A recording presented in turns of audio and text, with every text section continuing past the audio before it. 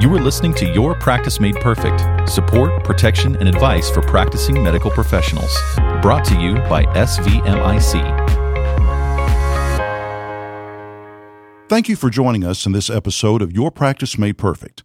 This is the second of 3 episodes with attorney Scott Hickman, in which we discussed HR issues that practices can face. So you'll want to make sure and go back to listen to that first portion of the conversation, which you can find a link to in the show notes for this episode. Now, let's pick back up with attorney Scott Hickman, who practices in the area of employment law and business dispute resolution, as he continues to share his experience with HR issues and employment compensation. So as we continue to talk a little bit about employees, one of the terms that I hear sometimes when physicians or practice managers call me to ask various questions is they use a term called contract employee. And so what are the differences between a contract employee and a regular employee? And isn't hiring someone on contract a good way to avoid benefits and overtime and benefits such as that? Well, of course, in the first instance, contract employee is a misnomer because if a person is being treated as an independent contractor, they're not an employee at all. So the first real difference is there's no such thing as a contract employee. But you are correct. An employer does not have to pay an independent contractor benefits or overtime or comply with a lot of other regulations. They don't have to provide workers' comp insurance, things like that. But it is important to note that there are significant regulations regarding when an employer can and cannot hire someone as an independent contractor rather than an employee. There's a common misunderstanding that I think it's important that we address, and that is that hiring someone as an independent contractor is not simply a matter of agreement between the employer and the contractor. If you're going to hire me as an independent contractor, it's not good enough, Jay, if you say, I'd like for you to be an independent contractor. And I say, why, Jay, I'd love to be an independent contractor. Let's do that. The relationship must be legally permissible. And as we just discussed regarding the decision whether to treat an employee as exempt or non-exempt, the decision whether a worker can be properly classified as an independent contractor is very tricky. So professional advice should be sought if you are at all unclear whether it's proper to hire someone as an independent contractor because, again, the consequences of mischaracterizing workers in this context can be quite severe. So when we think about the subject of employment law in general, within that, there's a pretty significant portion of that is independent contractor versus employee. And as you said, that is something that you want to get some advice about on the front end because there's a lot of law pertaining to that specific topic within employment law is the idea of independent contractor versus employee. It's not something that someone can just easily figure out on their own. That's absolutely correct. And it's something that oftentimes you can't fix after the fact. If I could give you a quick example, Yes. If you have someone you're treating as an independent contractor, therefore you're not providing them with workers' comp insurance, and they get injured. Mm-hmm. And they then decide, I think I should have been treated as an employee. I think I should have had workers' comp coverage. I think I should have medical benefits for the rest of my life, which workers' comp provides for. Right. And they turn back to the employer and say, I think you misclassified me. I want medical benefits for the rest of my life. Well, the employer, if they've misclassified that person, could be adjudged liable for those lifetime medical benefits. But guess what? You don't have insurance. So again, the consequences of these decisions, while it may seem wise in the short term to say, oh, I'd love not to pay overtime for this position, or I could save something on providing benefits, a misstep can have some fairly severe consequences. So it is absolutely worth time, as you indicated, spending a little bit of care on the front end and making sure that when you do make this decision that you've done it with a legitimate and defensible basis. Yeah, there are a lot of potential traps there that you want to avoid. Unfortunately, there are, yes. So 2 or 3 decades ago, I had a job in which one of the benefits that I had was comp time. That is, time that I was given because I worked overtime in certain situations. And so I was given comp time as a benefit. So how does comp time work? Well, the short answer is usually it doesn't. Employers simply aren't allowed to give comp time in lieu of overtime pay, except in very limited circumstances that are very unlikely to apply to your insureds. While you can allow amendments to an employee's schedule during the same work week, that is to say, you worked 10 hours yesterday, why don't you just work 6 hours today if we're talking about Wednesday and Thursday? If an employee works more than 40 hours during one work week, you're not allowed to give them time off during another work week in place of paying overtime. This is another example where just pay the overtime. It's cheaper than having the DOL show up one day and knock on your door and say, we'd like to see your records for the last 3 years, and decide that you should have been paying overtime for a very long time. Yeah, that sounds like a very difficult situation to work your way out of. It does. So I'm guessing then what you're saying is you can't have an employee who works 50 hours this week and just say, well, you can work 30 hours next week and we'll just call it even. It doesn't work that way. It does not, except, again, in very limited circumstances, which are unlikely to apply to our listeners. Okay. So we've talked some about pay. We've talked about hourly versus salaried, independent contractor versus employee, comp time, and those areas of compensation. So let's talk about something a little bit different. And this is something that we hear a lot about today in the media, and that's about harassment or bullying in the workplace. So how should our physicians handle those type of issues in the workplace? Well, Jay, you're right. This is a topic that's getting quite a bit of interest in the media and otherwise, and it's because it's a very important question and a very difficult topic.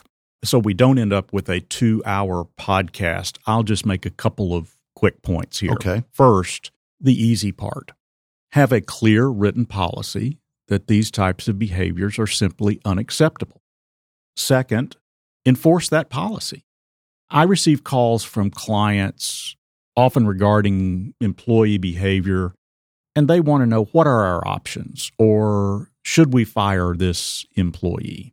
And I will just say anecdotally that when this type of behavior is involved, my advice is almost without exception that the risk of retaining the employee is too great to bear. I usually will tell a client that there are simply some behaviors that are and should be incompatible with being employed by your company. And these types of behaviors are examples of those. An employer's legal obligation is to provide employees with a workplace that is free from these types of behaviors. And more practically, they prevent employees from being productive and fulfilled in their jobs, which is a significant detriment to both the employer and the employee. Scott, I've never been in a situation in which I had to make a decision about whether to continue to have an employee work for me or not. But I can see in listening to your answer to that question that would be a very difficult decision to make, because it seems that neither option is a good option. You run risk in retaining the employee. It's difficult to let an employee go, especially if it's an employee that you've been working with for a number of years. So it does sound like a very difficult topic, and one that requires a lot of thought in terms of what you should do, because it sounds like both options are not very good options. You're exactly right, Jay. And let me put it this way. It's very rare that the employee is someone that you were otherwise completely dissatisfied with and they have no merit whatsoever. That sort of makes for an easy decision, doesn't it? Right. It seems to be more often it's someone with whom you have a good relationship, who has brought some value to the employer, and it makes it a difficult decision, which is why I go back to my first point, and that is prevention. Have a clear written policy. Do training. Make sure that you've created an atmosphere where your employees understand, in the first instance, that this type of behavior is simply not the way things are going to be done. And hopefully, by doing that, you discourage the behavior and you don't have to deal with the problem at all, because that is obviously by far the more favorable outcome. Right. Well, that's some great advice about a very difficult topic. Let's change gears a little bit and let's talk about something that you referenced earlier, which is the FMLA, the Family Medical Leave Act. That's a big topic for all employers, whether it's a medical practice or some other type of employment situation. So could you shed some light on maybe some tips and advice surrounding the FMLA? Could I just say don't grow beyond 49 employees so you're not covered by the FMLA in the first place? Okay, so that's the cutoff then. Well, it's between 49 and 50 employees. Okay, so if you stayed at 49, then you're okay. Yes, it's a little more complicated than that, but right. In general terms, because there are rules about when an employee counts and when an employee doesn't. But I certainly know employers who have been very aware as their companies have grown when they're about to reach that threshold, because they understand that the FMLA places obligations on them, and it is a complex regulatory scheme that's hard to get right even when you're trying very hard. So assuming that we can't get away with simply saying, don't make yourself subject to it, let me point out that one thing about the FMLA is that it is very formulaic. The government publishes forms that you can get online that make it relatively easy to know what is to be communicated to the employee, when that must be communicated to the employee, as well as defining what information passes back and forth between the employee's healthcare provider, and the employer.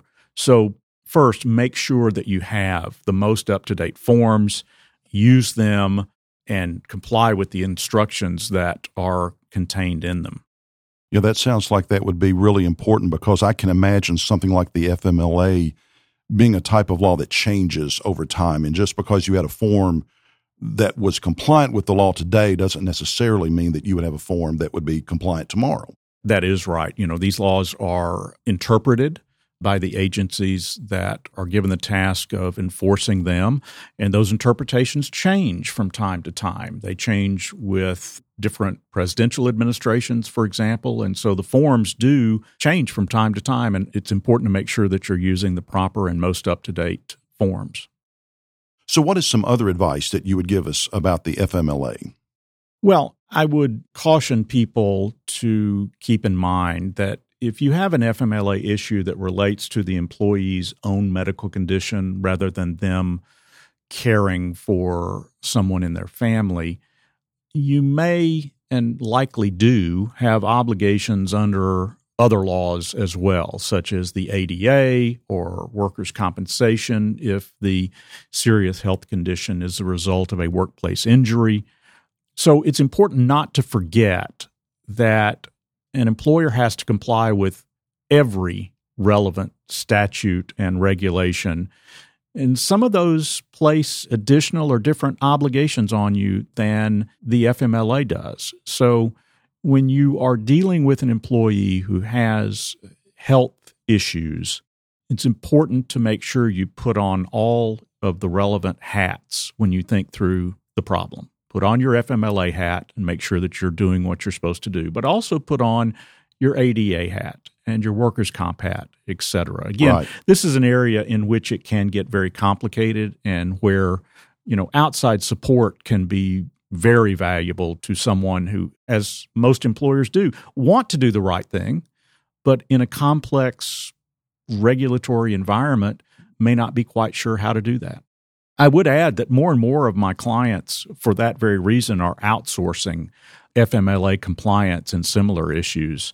And if you find the FMLA overwhelming, this might be something worth considering. Yeah, that's some really good advice, because there are a lot of different kinds of issues that the medical practice has to deal with outside of just simply providing medicine.